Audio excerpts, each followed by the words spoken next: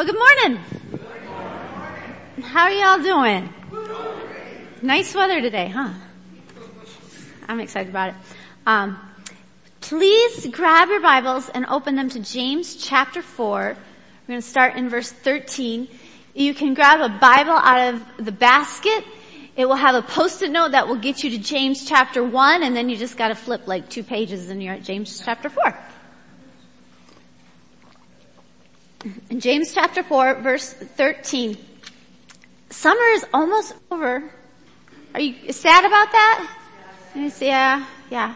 Fall is actually like my favorite time of year. So I love fall, I love football, I love everything about fall. How did summer go? Good? Busy? Fast? Your plans, did they go well? For the most part, I'm seeing lots of nods. Good. Yeah.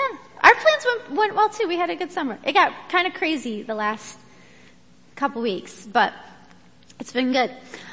This summer, we've been studying the book of James, which is all about how to lead ourselves during hard times. That's the theme. How to lead yourself during hard times. And, so we started, one of the first things we grappled with was, first of all, why God even lets us go through hard times. Why does God allow good things to happen, bad things to happen to good people, right? That was on June 11th, if you want to listen to that message online, if you missed it. And then after that, we then learned that God does not abandon us during hard times. He promises to give us wisdom on how to get through the difficult times if we just ask Him. And that's in James chapter 1. James says He gives wisdom to everyone who asks without finding fault. He's just generous with it. But, what is the but? We must believe and not doubt. We're almost through summer, people. You gotta know this by now. Okay? We have to believe and not doubt. Which then begs the question, when God gives us wisdom, how do we know it's from God? And how do we know, can we tell God is leading us and it's not just some other crazy voice and opinion in our head? And so we had a whole message about that. And then we have also been talking since then about how we deceive ourselves. How we deceive ourselves. How we say, oh yeah, God, tell me what to do. And yes, I'm going to follow Jesus. And then we basically just do whatever we want to anyways. And James says that we're double-minded. Or some translations will say double-hearted. Where we say, oh Jesus, I love you, I'm following you. But we do what we want to do. And when God's wisdom comes to us, we kind of rationalize it away. And in James chapter 1 verse 22, one of our memory verses was, do not merely listen to the word and so deceive yourselves. What does he say? Do what it says. Do what it says. And throughout the rest of his letter, James calls out ways that Christians tend to be double-minded, double-hearted. And it's really convicting. And James is it's not a hard read from a literary standpoint, but it's like a hard read, because it's written to Christians. It's not written to unbelievers. It's written to us about the way we deceive ourselves and think we're doing what God wants us to, but we're not. And today we're reading from chapter 4, where James talks about the way we lead ourselves by making plans. And we all make plans, right? It's not a bad thing, we make plans. And he has some interesting things to say about the plans that we make. So let's read right here. If you have your Bibles, this is the Word of God. It's the Word of truth and the Word of life. So let's read it together. James chapter 4 verse 13. Now listen, you who say, today or tomorrow we will go to this or that city and spend a year there and carry on business and make money. Why, you don't not even know what will happen tomorrow. What is your life? You are a mist that appears for a little while and then vanishes. Instead, you ought to say, if it is the Lord's will, We will live and do this or that. As it is, you boast in your arrogant schemes. All such boasting is evil. If anyone then knows the good they ought to do and doesn't do it, it is sin for them. I think it's important to note here that James isn't saying making plans is wrong. That's not what he's saying. He says boasting about our plans is wrong. And he says making our plans without any consideration for what the will of God is wrong. James is trying to persuade Christians through this whole letter, this whole book of James. He's trying to persuade Christians to be a community that is built on the Word of God. Do not merely listen to the Word of God and so deceive yourselves. Do what it says. That's his point. He's echoing the words of Jesus.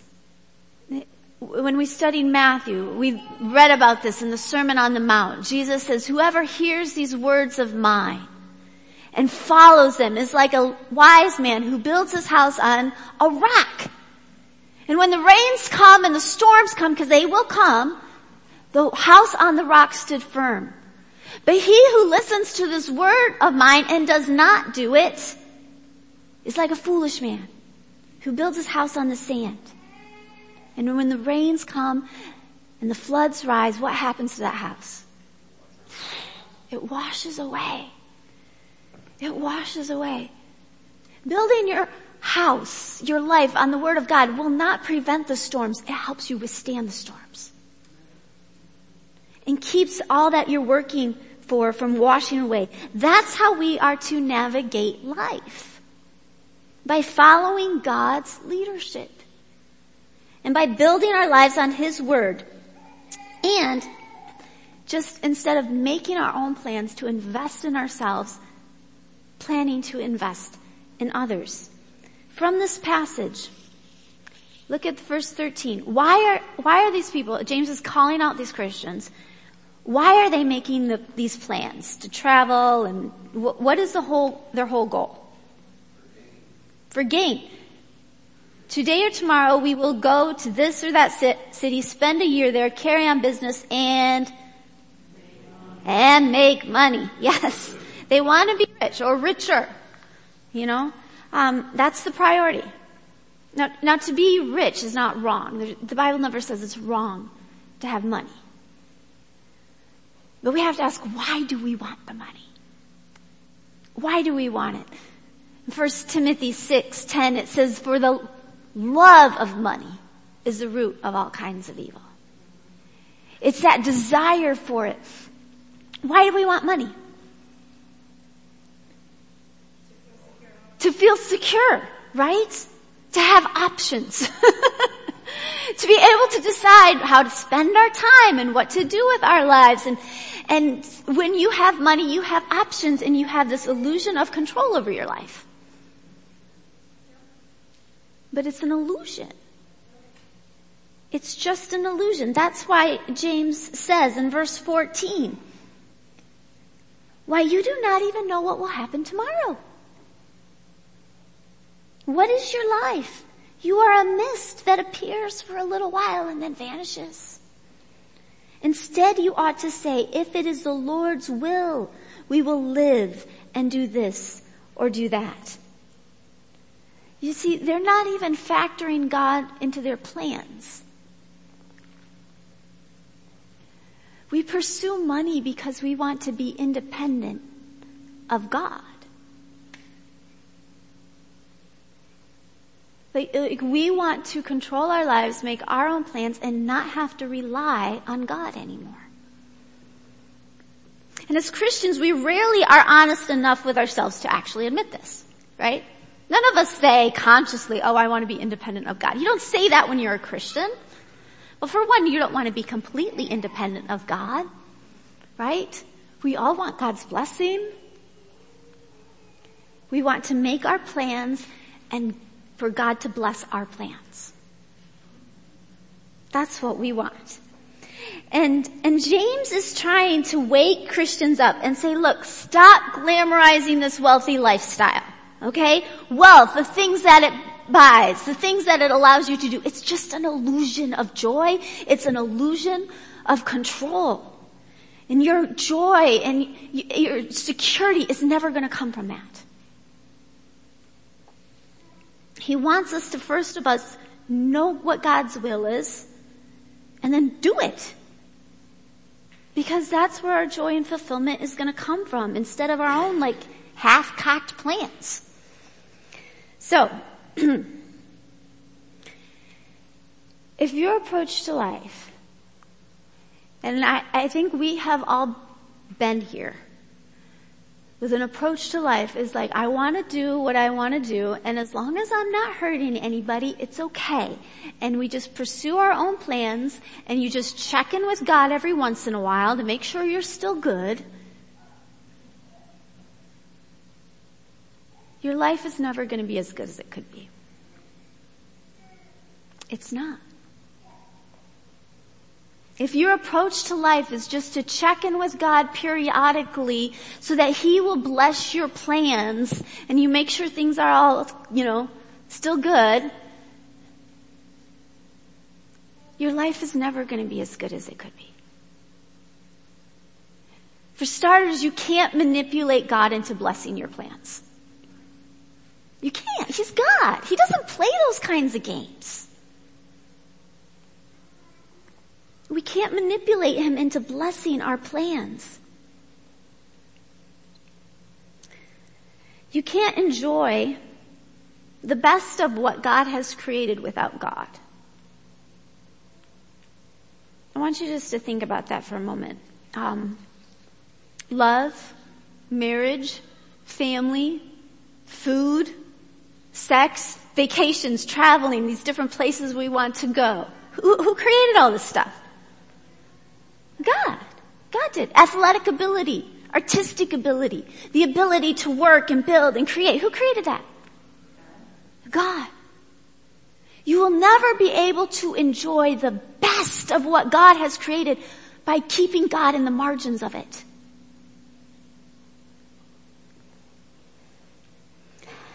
If you try to enjoy the things of God without God or just by kind of keeping Him on the sidelines, you're going to find eventually that those things are empty. It's like eating frosting. The first swipe you take with your finger is really good. It's so good. But then if you go for a spoon and you just eat frosting and eat frosting and eat frosting and eat frosting, it will make you sick. And that's what life is like. When we plan our lives to pursue the good things of God, but keep God on the margin of it. It's like just eating the frosting. And that's why so many people have midlife crises in the United States. Because by the time you reach your 40s and 50s, most Americans have achieved what they spent their 20s and 30s seeking after. They've had the romance, the marriage, the car, the career, the home. By your 40s and 50s, most Americans have achieved those things. And you wake up one day and you're 48 and none of it is as satisfying as you thought it would be. And some of it is just downright disappointing. And when people reach that point, there's only 3 options, You can keep grinding it out and just get more depressed and more bitter. You can abandon that life and chase after a new one, which some people do, whether that be a new marriage or a new career or a new house or new, whatever. Or you can repent and then stop of pursuing your way. You can start following God's way. You can stop feasting on frosting and start going to the source of what is good. God Himself. The Bible says, taste and see that God is good. Taste taste him, know him. And when you find your joy and fulfillment from being a son or daughter of the living God, then the things he's created have meaning and they have purpose. And so many American Christians, we feast on frosting because we're wealthy enough to. Like compared to the rest of the world, we are wealthy and we have the option to pursue a lifestyle of feasting on frosting.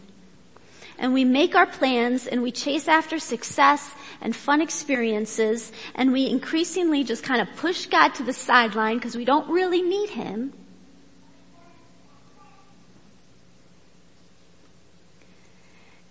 And spending time with him and learning his ways and spending time with his people, it just drops further and further on our priority list. And we keep feasting on frosting and one day we wake up and find it's not very satisfying. Taste and see that the Lord is God, that he is good. Now some of you may be thinking, I've gone to church for 20 years. And that's why I don't go much anymore. Because I went for a long time. Or I had parents that made me go and it was not very fulfilling and so it's just not much of a priority anymore.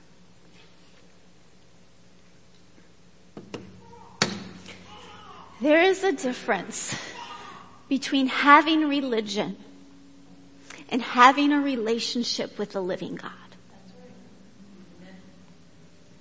There is a difference. Having a relationship with the creator of the universe is never boring. It's never boring. Religion is very boring. Religion is stale. It's just like this list of things to do. Right? And if we do them, then God blesses us. It doesn't work. It's boring. It's hard work. It's not good. And God, I already mentioned this, he's not going to be manipulated into blessing your plans just because you complete a checklist. He wants a real relationship with you, to be your heavenly Father, to talk to you, for you to talk to him, for you to spend time together and enjoy his presence, and for him to enjoy your presence, and for him to teach you things and lead you places and show you these grand adventures. And he will help you through the difficult times. But he's not just going to rubber stamp your own plans for your life that you haven't even asked him about. A few months ago, I met with a woman and she was very thin, was missing some teeth, had a black eye. You could tell she lived a hard life. And I first tried to make sure she was safe and give her some practical help and resources. And then I ended the time and I said, how can I pray for you? And she just said, pray God blesses my way. And I just looked at her and thought, but what if your way is harmful? What if your way leads to bad things like black eyes? And you think if you come and your body is mangled, you would know that your way is not a good way. But guys, it's never obvious to us. It is never obvious. We're so good at pointing out when other people are doing stupid things and leading their lives in bad directions, but it's never obvious to us until our plans completely blow up. And then we either blame God for not blessing them or we repent. And we start following his way instead. In this past week, Eric and I met with a couple who shared their story with us, and it was just such an honor to hear their story about the journey God has taken them on. And at one point in the husband's life, he felt called to ministry. And he ran from it for a while because ministry's tough, right? Like it's not easy and it was like seemed too hard. And it was so interesting what they said. They said those years of running from God's path for our life were the hardest years. They were the hardest years. And then when we surrendered to God's will for our life, which for them was to go into ministry, it got better. Didn't get easy. It got better though. It had meaning and purpose. You see, sometimes the reason why God doesn't bless our plans is because our way is harmful. But sometimes the reason God doesn't bless our plans is because our way is just self-centered. And we make our plans thinking about ourselves naturally and what we want to do and what sounds fun and exciting and good to us. And God has this other plan to use us to bless other people. And He's not going to bless our self-centered plan because He's got a much better adventure for us.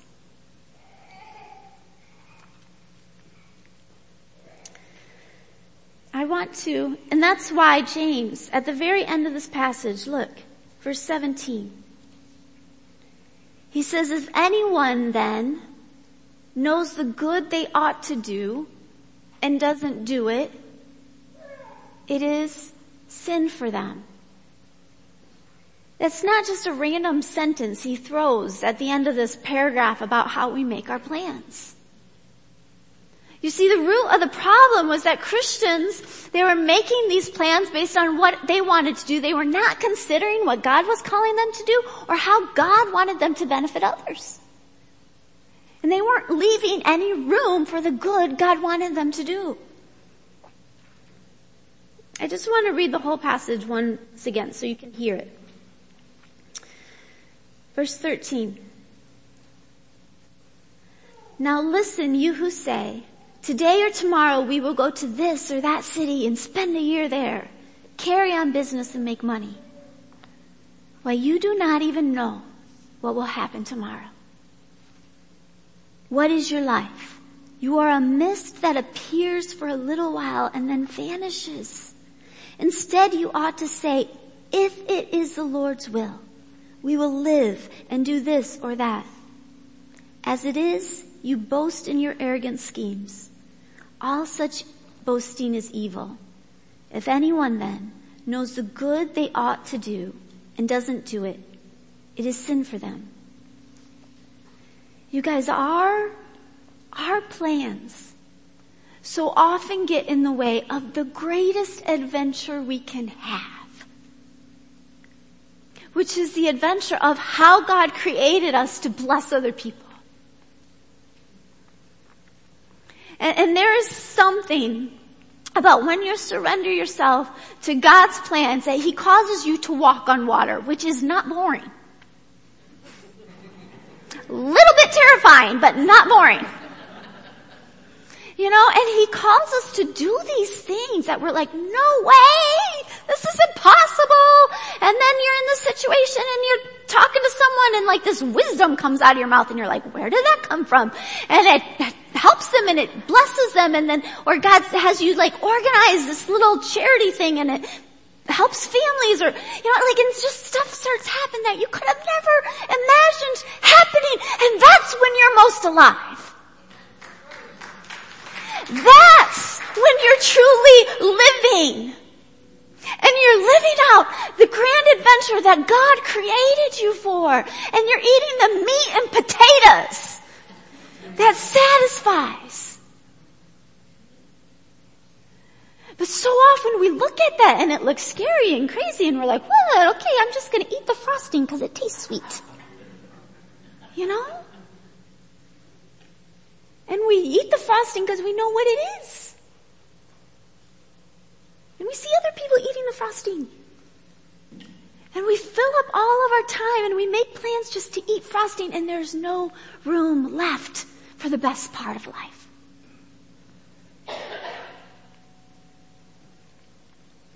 My friends, God is a 5-course meal that nourishes and truly satisfies. And if you only show up for the cake and the frosting, it's gonna be disappointing. So come and enjoy the full meal. The meat and the potatoes. And learn to eat your spiritual veggies, you know? They don't taste good at first. You won't like them, but they are good for you and you won't regret it.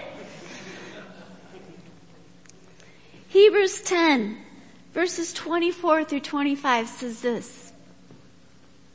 And let us consider how we may spur one another on to love and good deeds. That's the adventures that God calls us to.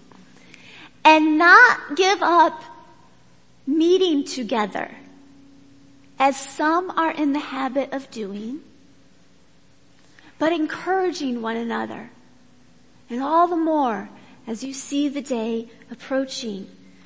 We are to meet regularly together, to encourage one another, to help each other figure out the grand adventure God calls us to, because if we don't, inevitably we'll go back to the frosting. And just the frosting. I hope we're heeding James's message, like his message through the whole book. He's trying to turn Christians from being individuals who say they're following Jesus, but pretty much just live the life that they choose to live, to being people who are united and seeking and discerning God's wisdom and encouraging each other on that grand adventure to be a blessing. So that we just don't try to survive this world, but we thrive in it. And the world is a better place because we lived. There are many different adventures God calls us to. There's unique as every person here. But there's one adventure that God calls pretty much all of us to, and that's to share our knowledge of Him with others. And I just want to talk about that one for the last couple minutes here. Listening to me for 35 minutes on Sunday is not enough. it's just not enough. People need to be in smaller groups where they can discuss what's going on in their lives and figure out how God's wisdom applies and pray for each other and encourage one another. And I'm really thankful for our children's ministry volunteers who do this for our children, for Rachel who teaches and does this for our youth, and for Reuben who's not sitting where he normally sits, and for Barb who is teaching back in our children's wing, but also Reuben and Barb both lead groups in their homes for adults. It is wonderful. It's not enough. It's not enough. We have more kids coming. Yes. It's great. We need more teachers. We need more helpers to help the teachers, you know? We need more people to befriend and invest in our youth. We need more little groups that people can connect to and share their lives with one another. In the past year, I was in one such group. And as I was listening to the comments people were sharing and the wisdom they were sharing with one another, I just sat there and I thought, like 70% of these people could be leading their own group. Not alone, but like with a partner. Like 70% of the people in this Bible study could be leading other people. Instead they're all like holy huddling. And I just, 2 minutes, I want to talk to the long-term Christians.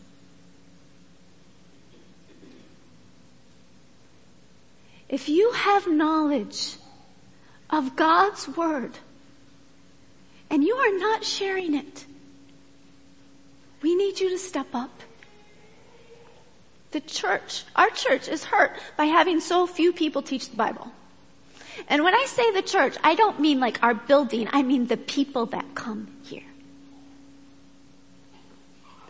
Because the knowledge of this transforms people's lives. And I know what you think. You think, well, I don't know everything in here. What if somebody asks a question I don't know the answer to? Okay. First of all, there's curriculum and resources that help, and we give training and all of that kind of stuff. But the day never comes when you know all of this. The day never comes when you know the answer to everybody's question. And you think, well, what if, my life isn't perfect? Okay, that day never comes either. You know, I've been pastor for about a year here. And 3 times in the last year, I have got up on the stage and said, this is what God's word says. And I did the opposite thing last week. Right? The perfection never comes. And your perfection isn't relatable. It's not helpful to people. It's your journey that is helpful to people. It's what you've learned along the way. You will never know everything in here. But what you do know will save lives. It will heal marriages. It will transform families, redeem childhoods. And we need more people who will share their knowledge of God's word. And so I just want to encourage you. Please do not make all your plans and fill up all your time to chase after that frosting. The frosting is good in small doses, but it's not meant to be what we chase after. Seek God and make your plans to eat the full meal and do the greatest good you can do, which is to share Him with others. I want to pray and just have a time of reflection. Like I said, James is like this every time, right? Like, he doesn't pull his punches. I just want to pray and have a time of reflection so you can hear what God is specifically calling you to do.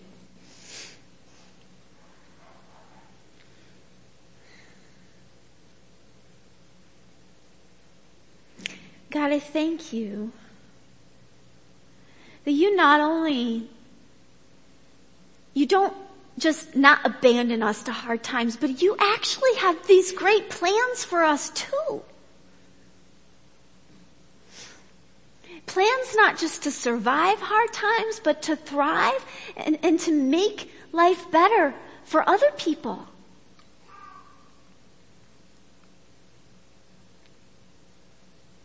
And God, I just want to confess that the times we get so easily, our head just turns to what we see and to what we see other people doing, and we want to do that, and that's how we make our plans. And God, we pray for spiritual eyes that will see your plans.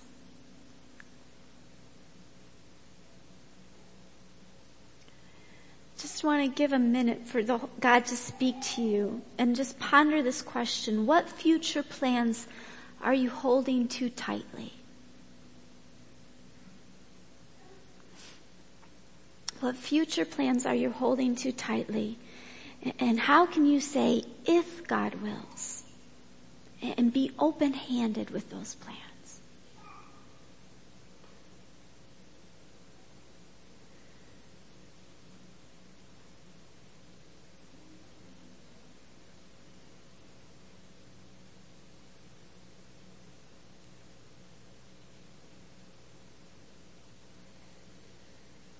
Another question just to let God speak to you about is, what is the good plans He's calling you to that you've been too busy to notice? or to do? What are the good plans that he's calling you to?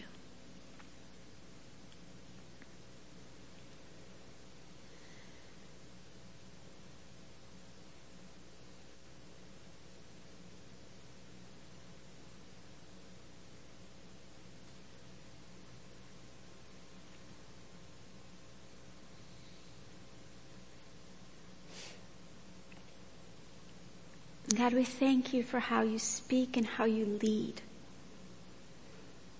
I pray you will give us ears to listen and hearts to obey. And you'll give us courage to go on the adventures you are planning for us. And that we will see you do immeasurably more than all we could ask for or plan for or even imagine. We pray these things in Jesus' name. Amen.